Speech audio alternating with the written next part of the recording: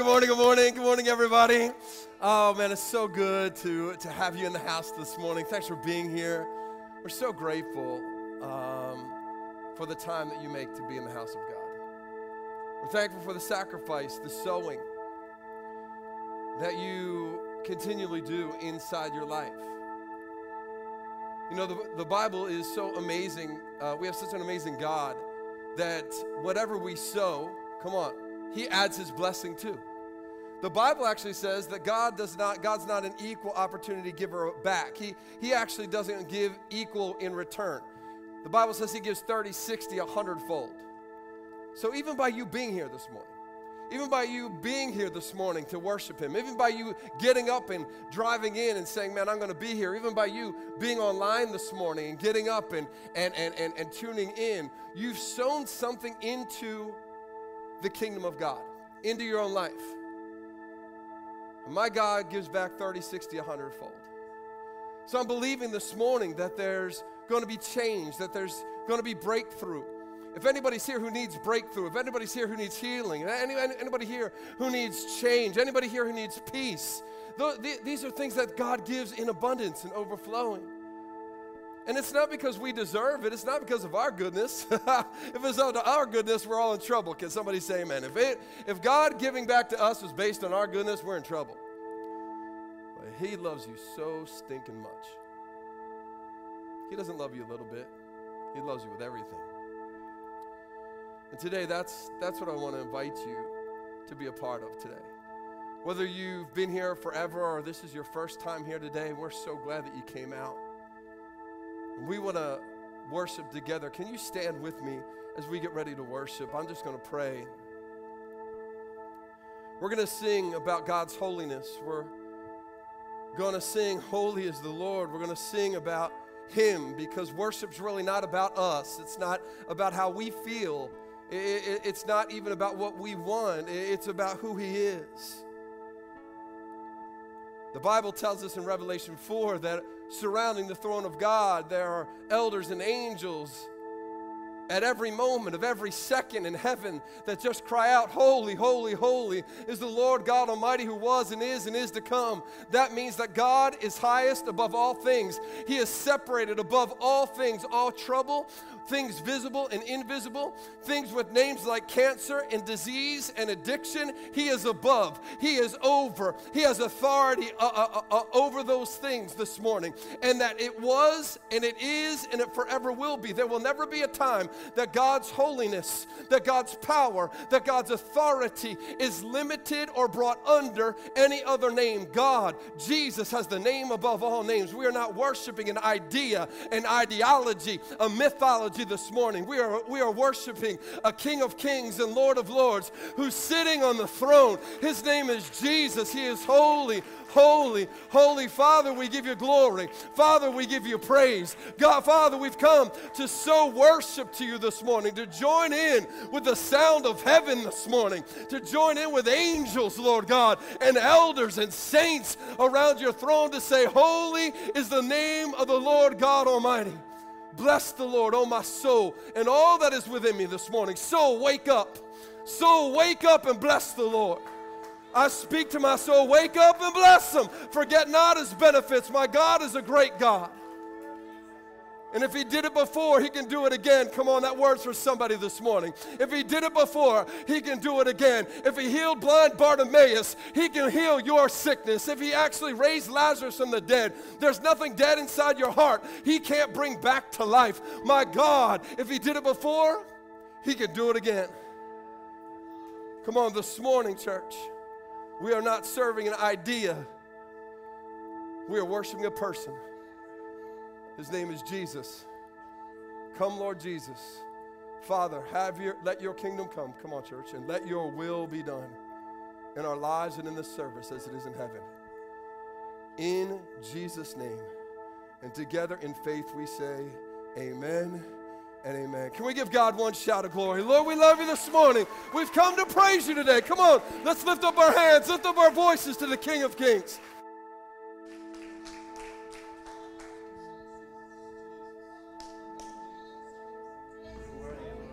Let's turn this place into His throne room to act as if we are before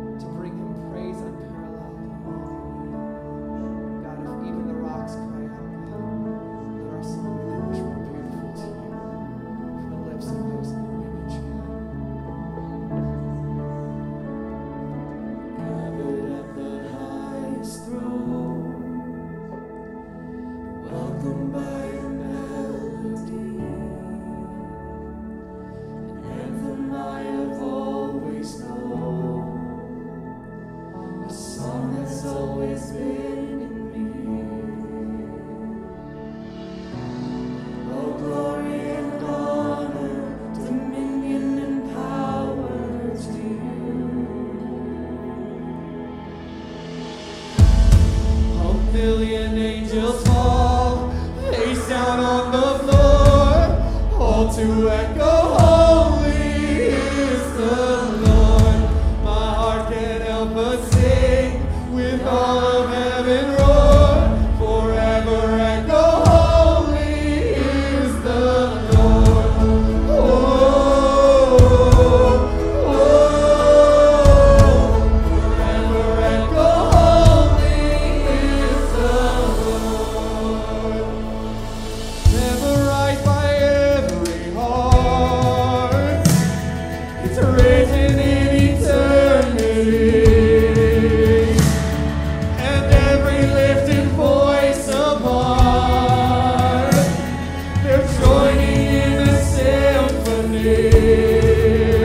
Oh, all glory and honor, dominion and power to you. It belongs to you, my King. All wisdom and wonder belong to no other but you.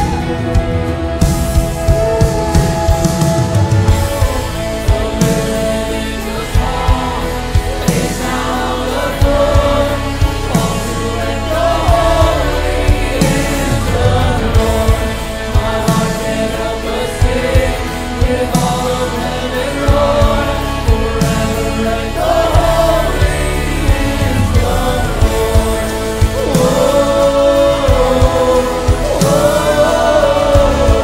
forever echo, holy is the Lord.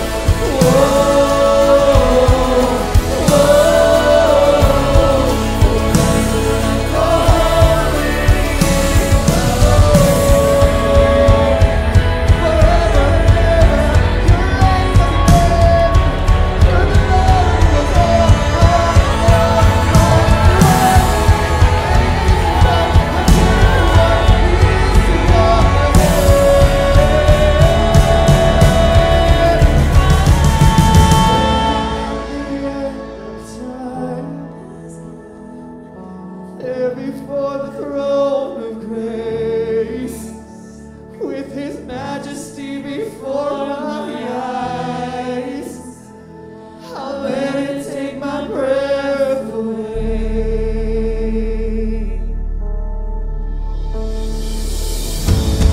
A million angels fall, face down on the floor, all to echo, holy is the Lord. My heart can't help but sing, with all of heaven roar, forever echo, holy is the Lord.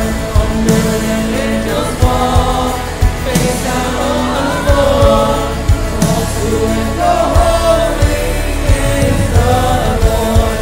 My heart can't help but sing, with all of heaven roar, forever echo, holy is the Lord.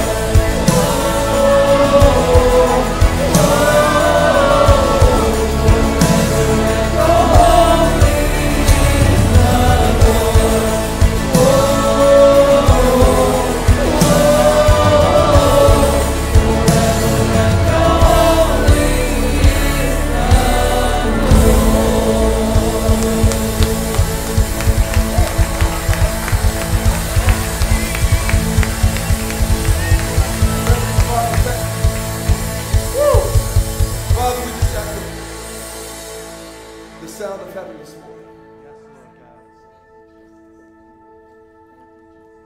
Daddy, thank you that everything you do is inviting us in. It's not mandating it. It's not forcing us to create for you to come. It's already done, and you invite us in. Salvation was already done. You invited us in.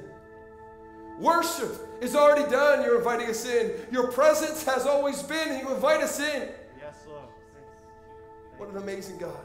Yes, Lord. Daddy, today, no matter how far or how near we stand towards you,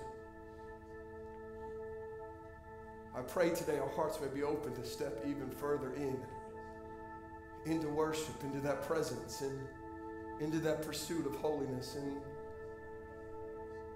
the letting you know that we love you. Holy, holy, holy is the Lord God Almighty, who was and is to come. No virus, no antichrist spirit, no sickness, disease, no fallen angel is stronger than the King of Kings and Lord of Lords. Yes, Lord. Thank you, Lord. So, Daddy, today as we stand in your presence, wherever there is sickness, may there be healing. Wherever there's addiction, may it be shattered and find freedom. Yes, Lord. Wherever there's depression, Lord God, may someone find peace and joy. Wherever there's isolation, may they let them know that they're not alone, that you're present. May they feel your presence this morning. Yes, Lord God. Thank you, Lord. Father, where there's strife, bring unity. Unforgiveness, bring redemption. Holy, holy, holy is the Lord God Almighty. We give you the glory and the honor and the power and the praise for what you've done, who you are, and for who you ever shall be. In Jesus' name. Amen and amen. Amen. Amen. Hallelujah, Lord God. Thank you, Jesus. You're worthy this morning. Oh, hallelujah. Man, it's yes. Man, isn't it, what a thought. Everything when it comes to God has already been done. He's inviting you in. Amen. Like, we don't even have to work for it. Yeah. He invited you in. Awesome. I had a guest yesterday come to my house, and I didn't make him show me his credentials before he came to my house. I didn't make him go shovel the back or rake the leaves or pick up the trash or... See, because he was my friend, the house was already ready and the door became open. Yes. You don't have to work for our King's approval. That's right. Amen. You already have it. Yes. Thank you. So every lie of the enemy that has told you you're not good enough and you should be ashamed and you should stay just at arm's distance from God is a lie from the pit of hell.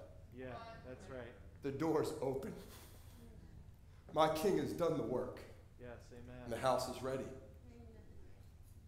So step in. Step in. Step in. That's the invitation this morning. Yes. Whether you've walked with God for 50 years or 5 days, step in further. Thank you, Lord. Well, look, this is a day of celebration when we actually get to live life together as a community. So we're not just coming to church, even in the midst of this pandemic, to stay at lengths. We feel like we're wearing masks, and that keeps us at a distance. And we do have to stay, maybe at some physical distance, but we don't have to stay at a spiritual distance. And so can I encourage you, just as you're getting ready to sit down, take a moment. Say hi to somebody who's next to you. This is your family. Yeah, that's right. This is your family. So just give somebody an air high five. Tell them it's good to see them today. Take a moment. We're just going to take a moment. Go say hi. Say hi. Hello. Say hi to somebody you did not come next to. Good morning. How you doing? Hello. You don't even have to touch them. You don't have to hug them, but you got to say hi to them. That's the rules this morning.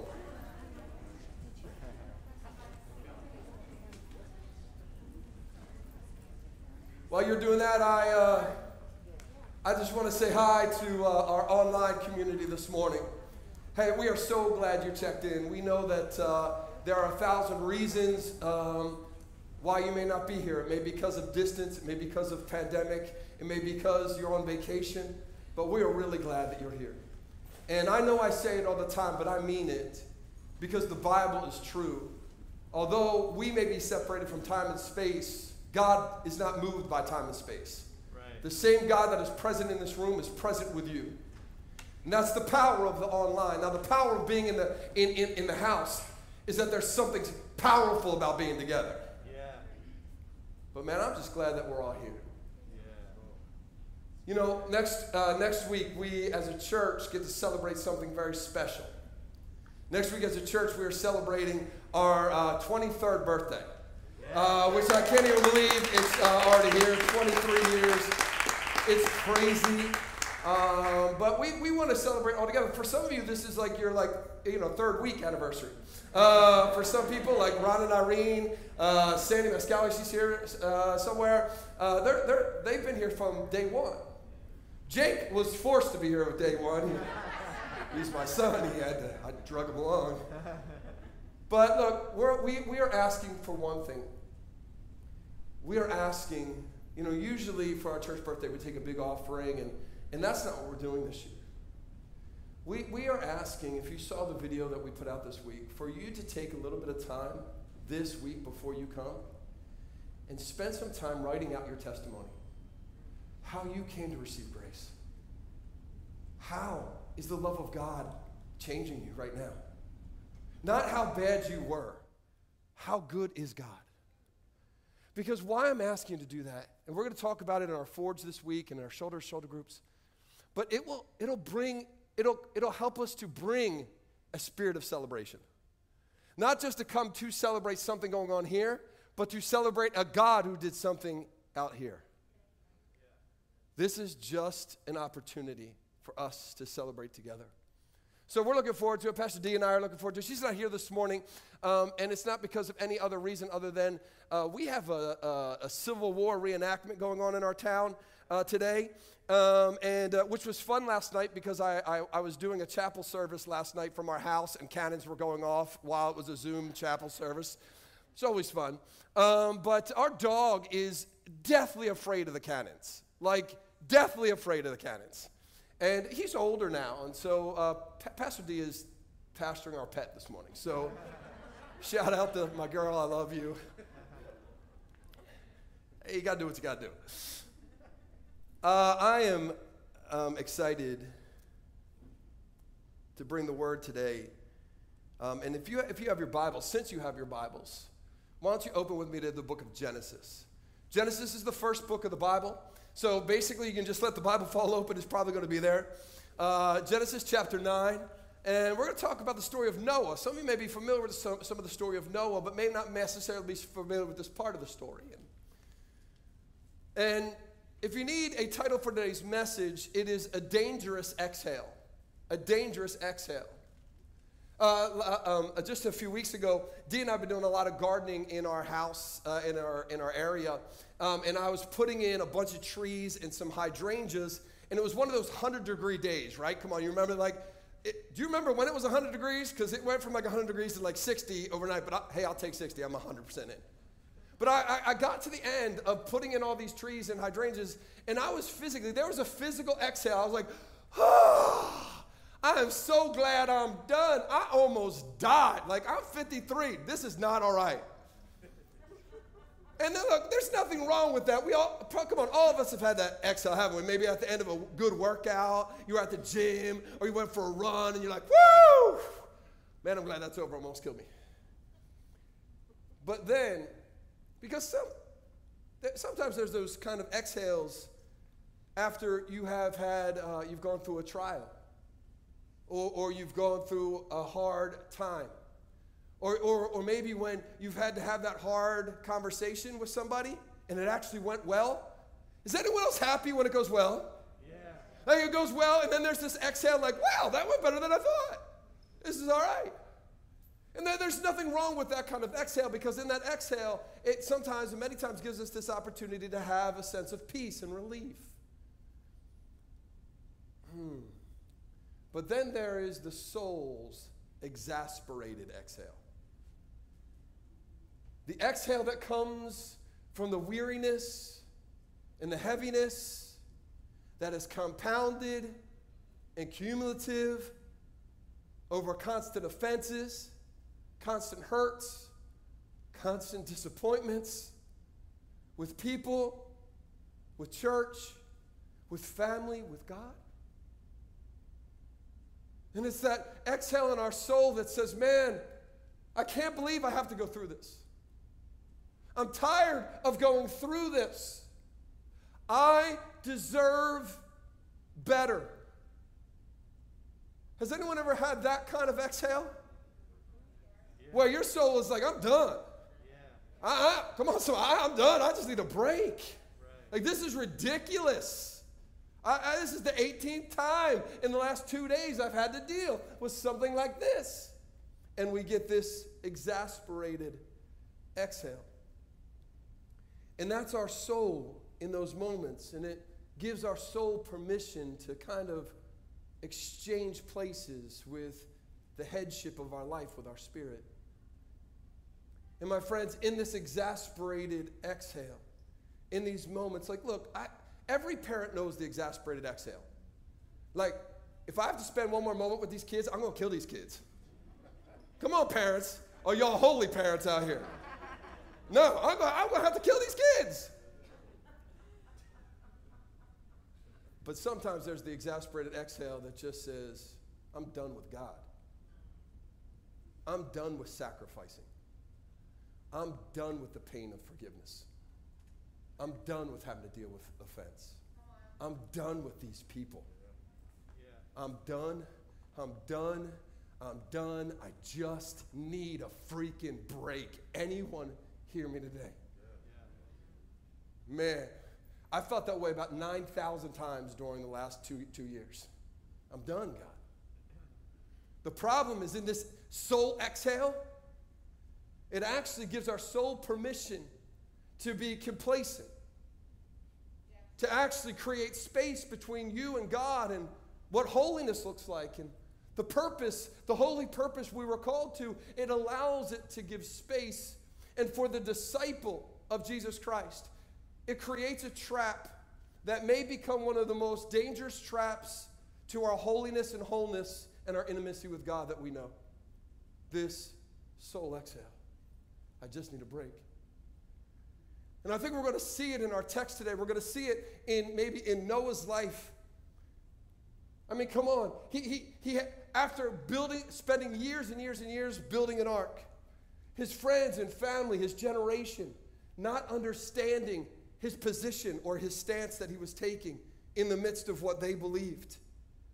He went through this downpour and the losing of everyone that he ever knew and ever loved to something he couldn't control. After months and months of feeding and cleaning up after animals, he didn't ask to come aboard. And now finally, he finds land. Finally now the rain has receded. Finally now, certainly he deserves a break. After all, God, look at everything I've gone through. Look at everything you've asked me to do. Certainly today, I deserve a break. Yeah. Enter the exhale. And bam, he makes choices that undermine his life and bring disaster into his family. Just because we made it through one issue, one act, well, we broke free from one addiction. We got clear from one problem. We forgave one offense. My friends, your soul in that moment is going to want to exhale. But when we give it the space to exhale, we are positioning ourselves for more judgment, more issues to come, and not only break us, but break our family. Let's look at this text. I'm going to just show you the word. In Genesis chapter 9, starting verse 20, it says, Noah, a man of the soil, proceeded to plant a vineyard. When he drank some of its wine, he became drunk and lay uncovered inside of his tent. How many of you know that's not a good idea? Ham, the father of Canaan, saw his father naked, went outside, gossiped about him to his two brothers. But Shem and Japheth took a garment and laid it across their shoulders. They walked backward, covered their father's naked body. Their faces were turned the other way so that they would not see their father naked. Now that's an entirely different sermon. I could preach on that for days about how to honor and cover. The Bible says love covers a multitude of sin. Yeah. It doesn't justify the sin. Come on, somebody. Yeah. Shem and Japheth were not saying what Noah did was okay. They said, I'm going to do whatever it takes to bring the covering back into his life. Come on, isn't that the disciples' role in the world? Yeah. Our job's not to expose it. It's to help cover and redeem it, to bring honor back to it, to bring life back where death has already got a hold of something and someone. But unfortunately, I think the exasperated exhale, if we're not careful, can leave us like Noah, naked and vulnerable. It can position the curse to come back into our life right after we just got set free from it. Right. He just got set free, and the first thing he does is bring it back. Oh. How often, once we get free from something and we think we're free and we exhale, do we open the door for what we were free from to come right back in? Do you know the worst part of this is, just so you can write this down in your notes, you can impress your friends. Do you know what happens here, by the way? Ham, who does it, becomes the father of Babylon, who becomes the oppressor of God's people. The door Noah opened didn't just affect himself. Come on, somebody.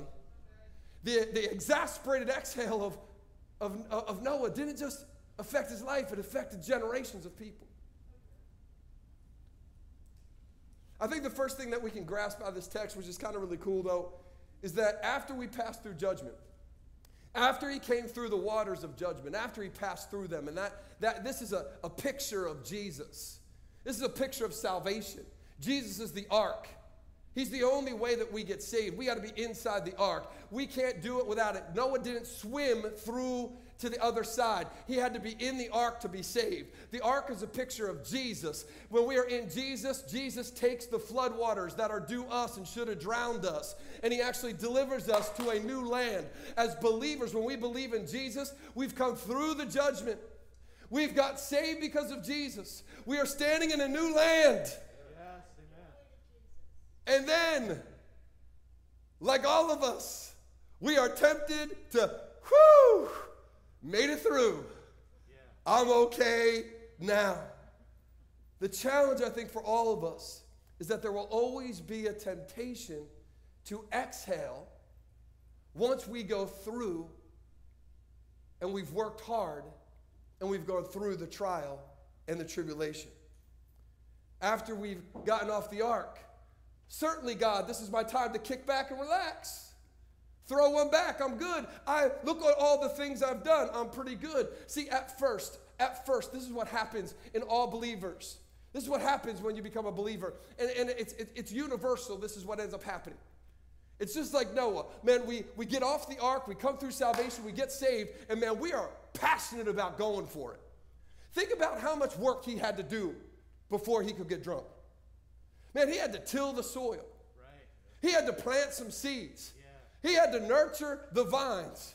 Right. He had to harvest the grapes. He had to create the casks to put the wine in. He had to fill up the cask. He had to give it time to ferment.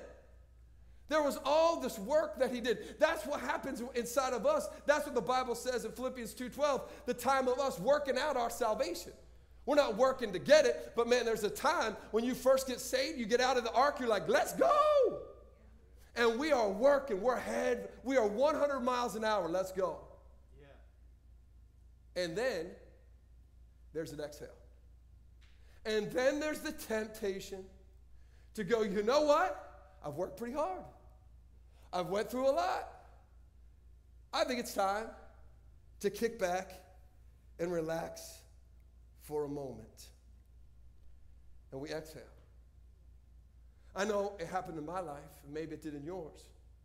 I remember, man, when I first got saved, I didn't even turn on the TV. I was in the Bible all the time, reading the Bible. I was praying, man. I was sharing my faith with everybody who would listen. I was fasting regularly. And then there came a time, literally, when I stopped one day and went, I can't even remember the last time I thought about fasting. Not that I did it. Right. It's when I thought about it. Why? Because somewhere in the midst of this, my friends, there was an exhale that I hadn't realized happened. Because somewhere in the midst of it, my soul had said, good boy, good job, worked really hard. You deserve to take a break. That's why we need discipleship. It's why church isn't even enough. We need people who will help say, yo, dude, something's off.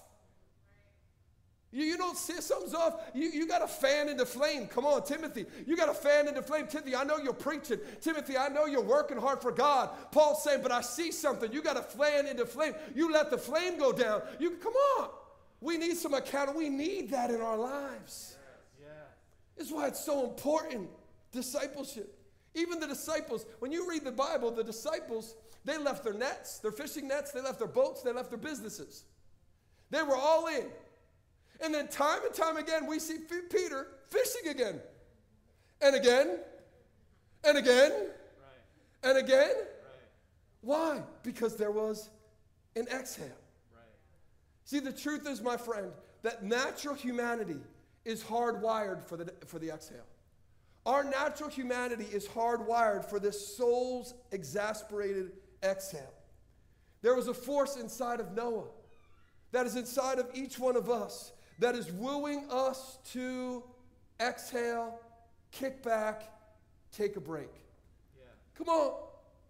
We got the Kit Kat spirit inside of us. Oh, some of you old school know what I'm talking about. Give me a break. Give me a break. Break me off a piece of that Kit Kat bar. That's right. We got a Kit Kat spirit. We're like, not me. I'm a Snickers guy. You a Kit Kat guy. You wish you was a Snickers guy.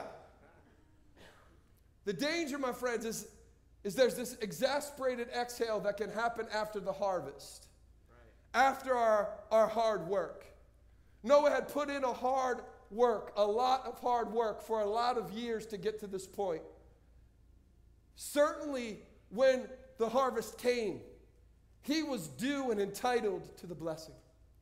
Certainly, he was due to enjoy some of what his labor had produced. Yeah. And in that entitlement mentality, his soul exhales and he mishandles the blessing. He mishandles what comes from the vine. When our soul exhales, when inside of us we're like, I got it, I've done enough, let me just take a break. Man, I've been to church for 52 weeks. Man, I've been so faithful. Man, I need a week off. I've been to discipleship. I've been honest, but I need some time away. Can I just tell you, I'm not talking about vacation. You understand what I'm saying. I'm talking about our soul. Right. Saying, I just need a break. Yeah. We will mishandle what comes from the vine. Yeah. Oh, did you see what the Bible is talking about there? Did you see the very first thing that the Bible says grew up after the judgment? In the new world, after the judgment, the first thing the Bible records that grows is a vine that produces fruit. This is an image of Jesus. Man, after we come through the judgment, the first thing God's trying to produce in you is the vine. Why? So we can be connected to the vine. John 15, I'm the vine, you're the branches. If you stay connected to me, there's fruit that's coming. It's not whether or not we get fruit, it's what we do with the fruit. Man, our passion, our connection to the vine will produce the fruit, but our soul's exhale can cause us to mishandle the blessing. Yeah. We consume what we're meant to give away. We ferment, come on somebody, what is meant to be fresh. Yeah, that's right. There's stuff inside of us in the exhale that's dangerous. Right. And it's not just dangerous for others. Let's be honest. It's dangerous for our walk with God. It's dangerous for our intimacy, our sense of wholeness with who He is. We mishandle the blessing. That's why Galatians 6, 7, 8, and 9 says this, don't be deceived, God can't be mocked. Whatever you sow, you're going to reap. If you sow to the Spirit, from the Spirit you'll reap. But if you sow to the soul, you're going to reap what the soul brings. So don't grow weary. Come on, somebody. That's Paul saying, don't give up. No time for breaks. Come on. Jesus is coming back. Hell is hot. The season is short. Come on, somebody. There's no time to take a break inside of our souls. Come on. How easy is it in the exhale to stop sowing and start sipping? We do it all the time. And I think the challenge is believers see the blessing as what we're entitled to because of what we've done, what we've had to give up, what we've had to do to get to this point. God, look at everything we've done. Certainly we're entitled to the blessing. We're entitled to the blessing. And that mentality is reinforced by the sense of entitlement we have as Americans. I used to travel a lot. It's amazing how much entitlement we have that we don't even know that we have. Because when you sit in an airport, you can always tell somebody who's an American. They are loud. They're expecting everybody to speak English. Right. They want to order the food that they want to order. Come on, they expect you to have American food. You're in Morocco, they want bacon and eggs. Come on, somebody. We have an inheritance. Is that truth? Yeah. If you were born here, you were born with a sense of entitlement. It seeps in. Then you add on the entitlement that the American church has presented over the last years, or the last decades, that the gospel is that you and I, if we believe in God, we're entitled to a good life. Yeah. And our soul keeps saying, we're entitled, we're entitled, we're entitled. I can't tell you, honestly, how many times I've had that conversation with God. I wish that your pastor could stand up here and say, man, I'm so holy, I never had that conversation with God. That would be breaking the 10 Commandments. Because I'd be lying, I'd be deceiving. No. I've had that conversation with God in tears. I've had that conversation with God in arrogance. I've had it in pride. I've had it in anger. God, do you know what I've given up? Do you know what I've done? Do you know what I could have been? Do you know how many times, God, do these people have to bite me before I get to bite back?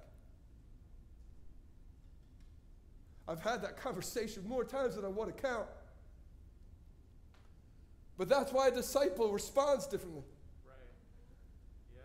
Yeah. The problem is not having this desire to have an exhale. The problem is giving yourself permission to have one. That conversation with you and God is good if we're willing to listen to Him. Because a disciple understands that we live in a constant state of being in the red when it comes to God. A constant state of being in the negative balance with God. Yeah. Man, when it comes to our spiritual ATM, you go up to it and you're expecting money out of it, and it says minus 9,999. You got no money. You don't go to the bank and be like, man, I can't believe I want my money. You don't got money. You owe us money. Yeah. But I'm entitled to money. No, you owe me money. It is God's grace. Right. It is God's goodness that gives us abundance. It is God's grace and His love towards us that enables us to breathe today. So that we even have a choice to exhale or not. What an amazing God we serve. Grace, when we grab a hold of it, silences the entitled soul so that it learns to rest rather than claim its entitlement for what it's done. Many of us may be familiar with the story of Jonah. But maybe, again, not this part. At the end of Jonah 4, we know the story. He got swallowed by a big fish, didn't want to go to Nineveh, gets spat out, has to preach to Nineveh. He's angry, he has to preach to Nineveh. Then he's more angry when the Ninevites actually respond to the gospel and repent and come to God. So he goes up on the top of the hill to pout, because that's what we do when we don't feel like God did what we think we deserve. He goes up on the top of the hill and he pouts to God. He's like, this is ridiculous. So God, in His graciousness, in the middle of Nineveh, which is a desert, it's hot, grows a leafy vine to cover him and puts him in the shade. The Bible says when God does that, He's happy. Literally in the Bible, He's happy. Yeah. The next morning he wakes up and God had caused the vine to wither and go away. Right. The Bible says he turns to God, he's like, what's the deal? I can't believe you. He's angry once again. And God's like, what's wrong with you? I'm sorry, did you deserve the vine? Or did my grace give it to you? Yeah. If my grace gave it to you, then my grace can take it away. You didn't earn it. You don't deserve it, no, Jonah. My grace gives you. Yeah. I think the truth is at times, it's even harder when we face that exasperated exhale after a hardship like Noah did. Because of that cumulative grief and that compounded weariness, when the quiet whys and the woes of the trial catch up to us, and when we just want it to be done, when we want to get back to life, especially when we have tried to do everything that God has told us to do in the trial, at the end of it, our soul just wants to exhale. It just wants to exhale. I'm tired of being hurt, God. Can it just be a break for a while? But the break won't give us rest. Come to me, all who are weary and heavy laden, and I will give you rest. No, God, I need a break from you from a while. No. What you need is the rest that only I can give. It's not separation, it's intimacy. I believe that our soul wants to exhale because secretly it is afraid of what the next inhale will bring. What will the next inhale bring? Hey, did you ever, I know as a kid, Dee and I were talking about this last night. As a kid, did you ever go to the beach where there's a lot of big waves and start to swim? Like as a kid, you're like swimming under the waves, like you're holding your breath, right? Especially down the Jersey Shore, you're holding your breath. And then you come up right out of the wave and you're like, ah, and you exhale because you've been holding your breath. And then before you know it, the next wave hits you. It hits you just as you're inhaling. Yeah. And you go from having the best day of your life to thinking you're going to drown.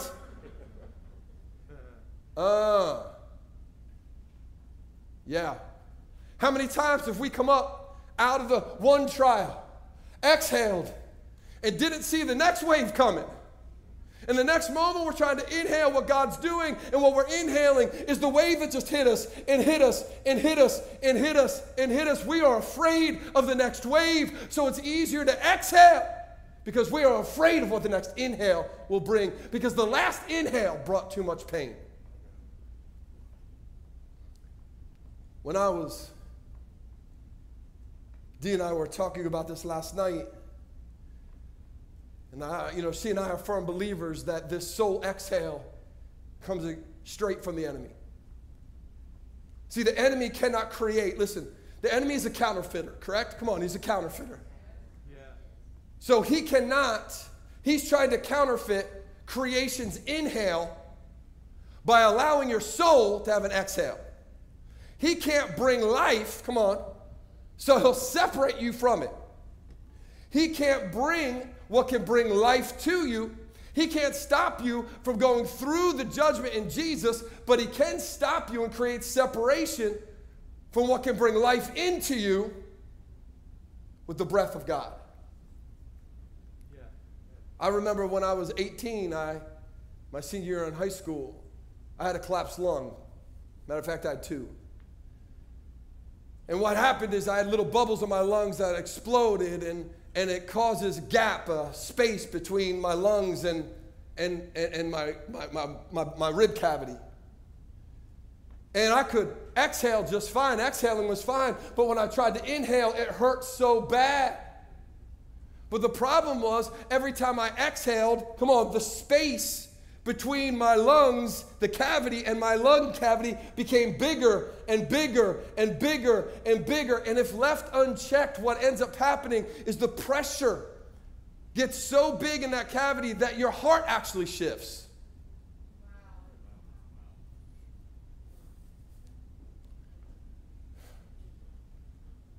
When the exhale, and I exhale, and I exhale because the inhale is too painful, it creates space in my life that causes my heart to shift away from God. Do you know what the treatment for that exhale was? Do you know the treatment for that collapsed lung? They had to pierce my side. They took this gigantic harpoon of a needle. Dude ran from like the other side of the hospital room, put his foot up on the thing, and they pierced my side. And the piercing, created a healthy way to have the exhale. The piercing created a healthy way to have the exhale. Paul says, man, I got to constantly be crucified with Jesus Christ. I have to constantly be pierced. I have to live in that kind of faith. I got to put myself constantly recognizing it, identifying myself, sacrificing myself, surrendering myself to the pierced Jesus Christ who was pierced in the side. I have to live in this state of constant surrender so that I can have a healthy exhale. There's nothing wrong with the exhale when it's healthy. But the soul exhale brings death. I think the truth is, my friends, that if we really look at it, our soul loves the exhale. Because in the exhale, our soul gains permission to create space between our ego's sense of achievement and the Spirit's push for holy purpose. Inside of each of us, there's an ego that has a sense of achievement and a spirit that is pushing for your holy purpose. One requires an exhale, the other requires the inhale of God. In this environment, in this exasperated exhale, Noah forgot his purpose. Noah's purpose was not just to build an ark and to get through the judgment.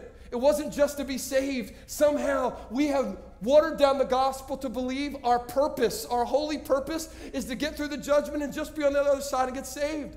His purpose was not just to build an ark and get through the judgment. His purpose was to be a builder of the new world, to steward what God had given him and had entrusted to him, to be a builder and a repairer of the things that had to go through the flood, to actually restore, to be the person who could restore what the natural order and the natural act of judgment had brought in to that world, to be a part of restoring it and repairing it. Isn't that what we're called to, church? As disciples, we're not just called to get saved and be on the other side. We are called to be a repairer of this new world, to steward it. That's why I love that the Bible says he was a man of the soil. Now, I know some of your translation says he's a farmer. That's not what the Bible says. The Hebrew actually says he was a man of the soil. I think it's intentional, because if he said he was a farmer, he would have identified his vocation, what he did. As a man of the soil, God was identifying who he was. He was a steward of the soil, a steward of the new land, a steward of new ground. My friends, when you and I come through the judgment, there's new soil in our life. When we come through and people come to Jesus, there's new ground to take. Yeah. We've got to be stewards of the soil of God. What an amazing thought process. This is what we are as disciples. It's what we're called to be. The word is a seed. We got to plant it. Jesus says in the parable of the sower that a man went out and sowed the seed. That's us. And he found all sorts of different soils. And the good farmer doesn't leave the soil that is rocky. The good farmer doesn't leave the soil that has weeds in it with weeds in it. The good farmer doesn't leave the beaten down soil beaten down. He takes some time to water it and nurture it back to health. Jesus is saying you and I aren't just about receiving a good word. You and I aren't about just having a seed. You and I are about being repairers of a new world for people. To see people who've been beaten down and tread down by the things of life, who have weeds growing in them that are choking out the things God wants to do, that have started with God, but man, they've walked away from church. How many people through this pandemic have allowed the soul to have an exhale that says, man, come on, God, I've been in church for a long time. I was pretty faithful watching online. This isn't judgment about that. This is a call to say, my God, we are called to steward the soil. Yeah. Our job wasn't just to get saved. Our holy purpose isn't just to survive. Our holy purpose is to be a steward of the soil. Yes. At times, as believers, I think we go through times of forgiveness, where we have to forgive somebody who offended us. Anybody ever have to go through anybody? I know none of us ever have anything we have to forgive or have caused anything that someone else has to forgive. But I think at times we go through this time where we work through the forgiveness of somebody who hurt us, and we're good with it inside. We finally get to a place where we're good with it. We're like, all right, I'm good with it. And our soul says, you good? No, you're not. A believer says, I'm good with just forgiving from the inside. A disciple understands my holy purpose is part of stewarding the soil that has been touched by the curse.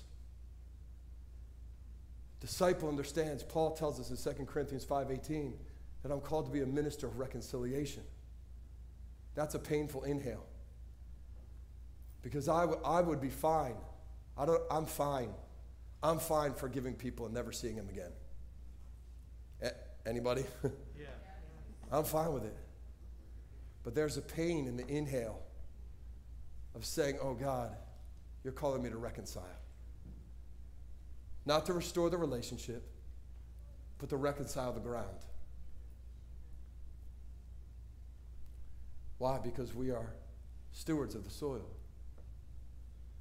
Maybe over the last year or so, we realized that we've been seeing some things through privileged or maybe racist or biased lenses. And we've changed our thinking and we've changed our language. And our soul exhales and says, whew, I'm really glad. Man, I don't really want to think like that again.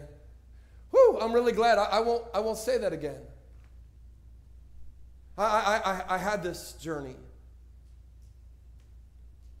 And that soul's exhale is like, whoo, man, it was really hard for me to admit that maybe I loved America more than I loved the American people or the people that America hurt. It was hard for me. I was raised in a home, man, where like 4th of July is like Easter. Come on, somebody. It's hard for me. A believer's like, woo! Glad I got that worked out. Exhale. A disciple says, no. I got to get to the why I even had that in my life. No. I gotta steward the soil of my heart. Why did I have it in my heart? Why? I can't just leave this alone. Jeremiah 17:9 says the heart's deceitful above all things. I can't even believe that was in there. What gave permission for my spirit? How did I miss the Spirit for the last 50 years speaking in my heart, loving people differently, singing justice differently, seeing people equally? How did I miss it? What's wrong inside of me? And I was okay for so long. It's not enough to change my thinking. It's not enough to agree I was wrong. I got to steward the soil of change for myself, and I'm going to be a part of stewarding the change of the way that the curse has touched the land. Yes. We need to steward wholeness and justice. Right. We are giving our souls, disciples, permission to exhale when we've gone through the trial. Whew. When we've gone through the change. Woo! When I've done the hard work. Woo! And the Spirit is saying you're stopping short because I have a holy purpose. Yeah. I have a holy purpose. I have a holy purpose. I've called you to be light and salt. What a holy purpose. Matthew 5, Jesus says in verse 13, 14, you are the light of the world. You are the salt of the earth.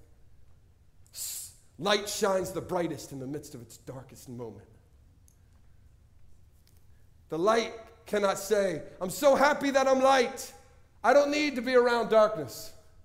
In order for this light to be shown the brightest, it needs to be in the darkest. Do you know something about salt? Salt will always contain every good element, its taste, and every element that it has inside of it to transform another substance until it comes in contact with a foreign substance. Salt will not release salt to other salt. Salt requires an outside substance to touch it to release the goodness that's inside of it. Yep. We cannot be salt sitting next to each other. Yeah. Look around you. Salt. Salt doesn't release what's inside of it to other salt. It only releases what's inside of it when it comes in contact with something it's not. Yeah. Come on. We are standing in the labor pains of the Messiah coming back. We are standing in the time of some of the most hurt, pain-filled, divisive, racist, hate-filled moments in the history of our world, where there are more battle lines drawn every day over social media, over news, over people's opinions. Things are being more divided than there's never been a time more There's never been a time that the church could afford to have an exhale than now. We need the inhale of God. We need the inhale of the Holy Spirit. We need the inhale of personal change. We need the inhale of being pierced by the gospel, to be crucified with Jesus. We need the inhale and the pain of the surrender and the sacrifice of self. Yes, why? Because there is a time, and the time is ticking, and Jesus is coming back. In our world, the soil around us that's been touched by the curse needs to be stewarded and brought back to life. And yes, God will always produce fruit from the vine, and it will always bless us. But the purpose of the fruit of the vine, the love, the joy, the peace, the patience, isn't so that we get it. It's so that we can actually give it away. Yes. The world and you and I and our families, our children, our generation, they can't afford a church that's ready to have a soul exhale. Give me a break. I'm good. God, I just want to kick back for a bit. There is a time for a holy exhale. Yeah. There is. There is. Do you know when it is? We have an example of it in the Bible. The most perfect holy exhale. In Luke 23:46. The Bible says, as my King was pierced and stretched out on the cross, he looked up, and Father, into your hands I can trust my spirit. And then he exhaled his last breath. There is a holy moment for an exhale. But it's only when you and I first commit our life into the hands of the Father. Right.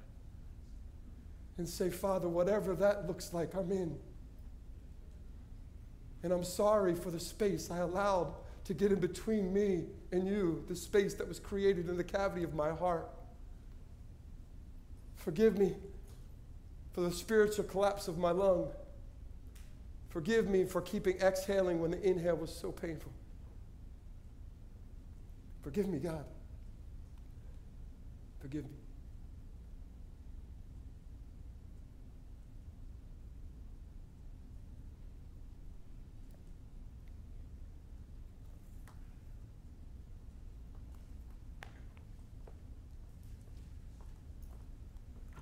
The prodigal son had taken a soul exasperated exhale because he was tired of having to do and live and be everything his daddy asked of him to live and be in the house. And so in his soul, he turned to his daddy and said, I need a break for a while. I still want you to give me what's mine. I'm entitled to it, so bless me. I want it. Give it to me. And the Bible says in that moment he went out and mishandled all the blessing that God gave him and consumed it like Noah on himself. What was meant to be fertile became fermented. What was meant to bless others blessed himself.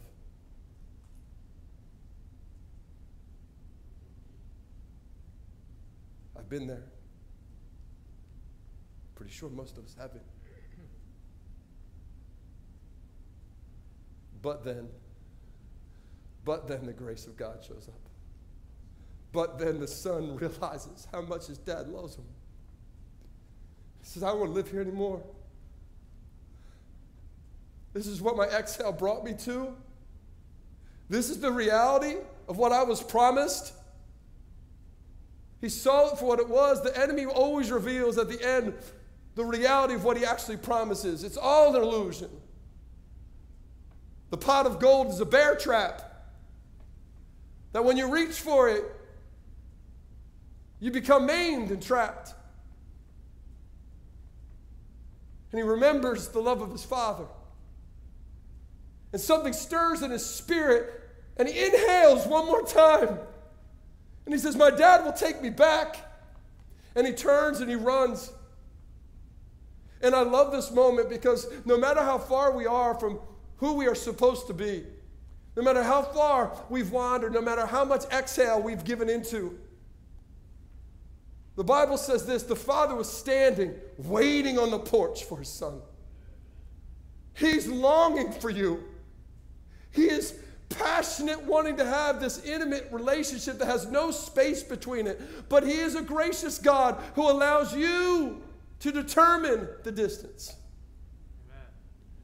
And the Bible says as soon as he sees his son start to run towards him, the father, can't you imagine? The father finally starts jumping on the porch, and he doesn't wait for the boy with arms crossed and said, "Yup, boy, why are you coming home? You made your bed. You made your choice. You best learn to live in it. Come on, you made your own pigsty. I hope you have some fun in there. You've got a while to prove to me that you're serious about being back." The father doesn't do any of it. The father sees the inhale, and he's drawn to the inhale, and he starts to run to the son, and he embraces him, and the son starts to say, "I'm so sorry." And the father says, "Stop it. I don't need any of it. All I needed you is here with me. All I needed was the inhale that stopped the separation." He doesn't make him earn his way back in. The graciousness of our God. We live in a deficit, but grace lets us live in abundance.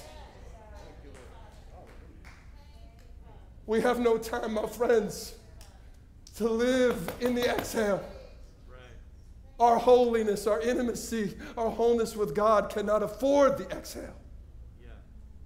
Your kids, they can't afford it. It's going to take some time off. Just need some space. I get it. When you're parenting, you need some space. But when you're a disciple, that space will kill you and them.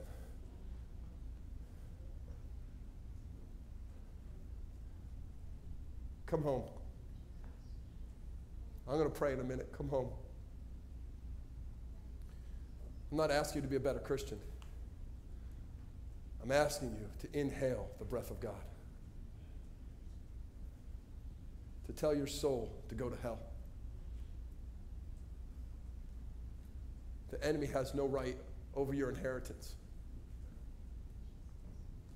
He did not create you and craft you. He did not know you before you were put in your mama's belly. He did not form you by the palm of his hand. He does not have your name written on the palm of his hand. He does not know every hair that is on your head, but there is a master. There is a father. There is an Abba who does. And he created you for a purpose. Tell the exhale no. Come running back. Come home again. Let's pray.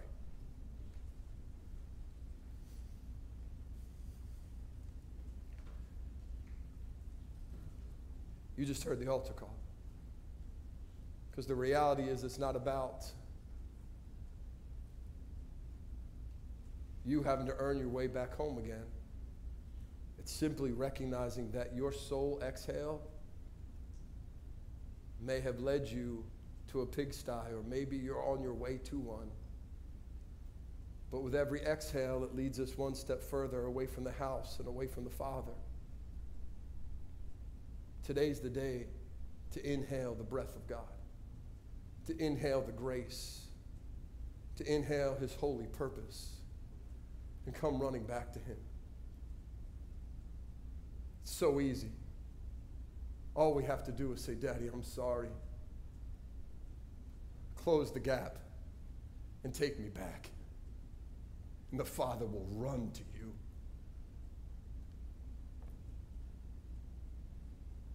We're all going to pray in just a moment. We're going to pray out loud because there's something that happens when we speak out loud. Faith comes by hearing, and hearing the word of God. When we hear each other pray, there's something that stirs in the spirit, even inside of us.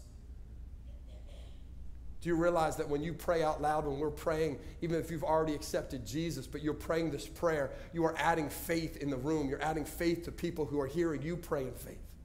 It stirs something. We're going to pray. But man, if you know that you've been too far from God, or maybe you've never even said yes to God, this is your time to ask him to come back, to inhale in your life. Just say, "Dear Lord Jesus, here I am today. I'm giving you everything I've got. I'm holding nothing back. Forgive me of all the times that I've allowed my soul and my sin to cause distance between us. Fill me with your Holy Spirit today. Today I inhale all you have for me. I choose you above all things. I come running home. Flat out. I'm running for you. And I choose this day to live for you, Jesus, as my Lord and my Savior. Stewarding the soil and living for your glory.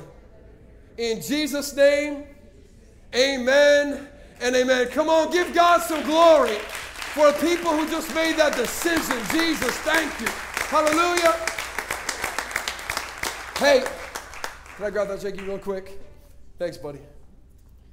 Hey, if you just made that decision, whether it was a first-time decision or this is a time that you're just recommitting your life, like the prodigal son, you're coming home again. Man, the Bible says all the angels in heaven are partying because of you. Whew, that is a crazy thought. Yep. Sometimes I can't even get my own family to celebrate me. Come on, somebody. One moment, one choice, all of heaven is celebrating because of you. But this is just it's not the end of the journey, it's just the beginning. We want to help you with that. Pastor Rick right over here he'd love to get a chance to talk with you for a few moments afterwards. So before you kind of head out the door and go watch the Eagles beat the Panthers today, somebody say, man, we're two touch something in agreement. Help brother out. Hey, your soul, listen to me, just for a second. Your soul's going to want to say, I don't need to tell anybody.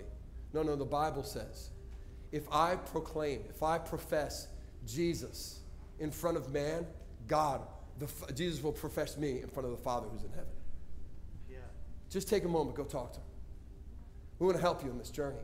Here's a couple books for you, whether you're a Gen Z or an adult, that are going to help talk to you. These are free. We want to put them in your hands. Pastor Rick just got one of the most amazing testimonies about this Gen Z book from a Gen Zer, talking about how every teenager should read this. How they were worried they might be bored and they couldn't put it down. Come on. Hey, if you're a parent and you've got a Gen Zer and they're not here, go pick one of these up. Slip it under their pillow. Put a $10 bill at the back of it. And then you'll be like, did you read the book? And they're like, yeah. Did you get to the money? What money? You didn't read the end of the book. Come on, there's always a blessing when we sow. So thank you. Thank you for letting me speak in your hearts today. What you heard today is another heartbeat of your pastors. I want to be a Kit Kat guy. I do sometimes. I do. I'm ashamed to say it. I get hurt. I get tired. I want to step away from this mantle and the burden and this calling. There are plenty of days. But then I remember Jesus' promise in Revelation 2. He said, I will give a crown of life to those who persevere. The only thing I got to give back to him in heaven, because I can't take nothing with me. The only thing I've got to give back to him is the crown of life that he gives me here. I get to give back up there. I can't walk away. I can't give in to the Kit Kat spirit. I'm going to choose to take that next inhale no matter how painful it is and trust in the goodness of my God in the land of the living. We can help other people do that as well. I'm not talking about growing the numbers of a church. I'm talking about redeeming the soil that the curse has touched in our world. Even if we never drink from the vine from it on this side of the veil, we will drink at the banquet feast of the King on the other side of it. With every person we brought the good news to. Church, before we go, we're going to worship by giving of an offering today. This is part of stewarding the soil. This is part of stewarding what God's given to us. It's part of not allowing the exhale. I think some of the biggest exhales that I have seen in church life going on 31 years. Dee and I just realized this is 31 years for me. It's going on 32 years in January. Is how many excuses the soul gives us not to give. How many, more so than anything else in the church, I watch it happen all the time. We will make sure that we don't exhale on the things that are going to bless us, but somewhere along the way, we forget to steward the soil of our finance, steward the soil that God has blessed us with already. I cannot consume what He has meant me to give away. Like Noah, I cannot consume what God has called me to give away. We just saw in this text an amazing offering message. There's lots of ways that you can be a part of this today. You can use these envelopes that are there in front of you. You can put them in those gold kiosks on the way out. Encourage you to do that. There's pens there. Take a pen home with you. It's all good. You can give using your phone, which is what I do all the time, using your computer, setting up automatic giving as well. But my friends, I'm not asking you to give because of need. I'm asking you to be a part of obedience, recognizing I'm going to steward the soil and trust God to make a difference. And you are making a difference. You are making a difference. I got some plans to show you next week.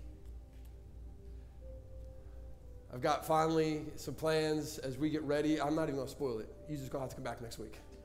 Yeah. We got some announcements next week. Yeah, We got some new announcements about service next week. Yeah. We told you this isn't always. Like, this is re-entry still for us. Right. We're still trying to figure out who's who in the zoo.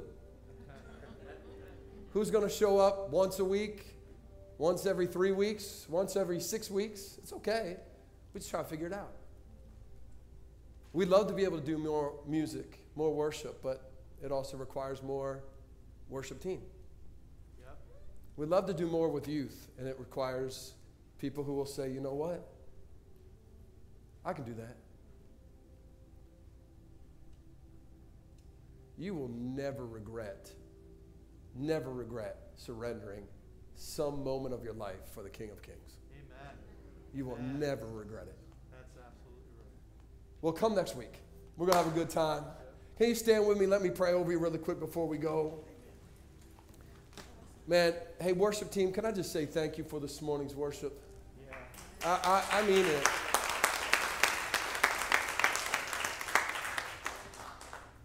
It's not just the songs that we sing, it's the heartbeat of those who are singing them. So thank you, and thank you for Pastor John for leading that. And Daddy, today, we're so thankful for your inhale. We're so thankful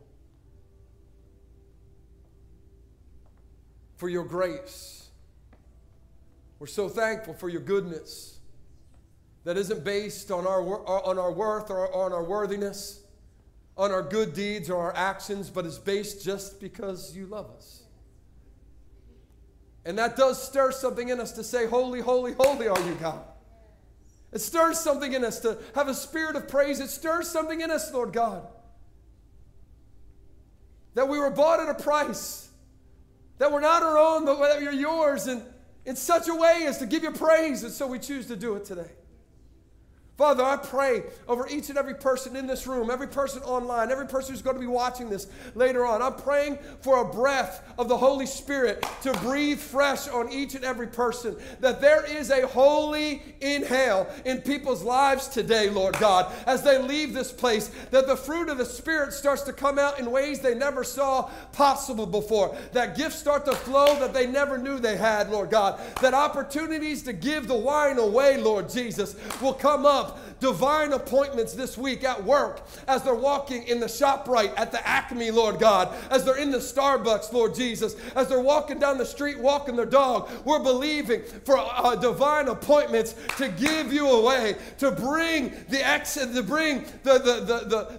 soil, the blessing, the word, the seed into the soil of our lives. Holy Spirit, come and do what only you can do. Convict us of where we have exhaled too much, and fill us with an inhale that will transform us now and forever. In Jesus' name, amen and amen. God bless you, church. God bless you. Transform this world one life at a time. I'll see you next week. Connect. It's going to be great. Welcome to our 23rd birthday next week.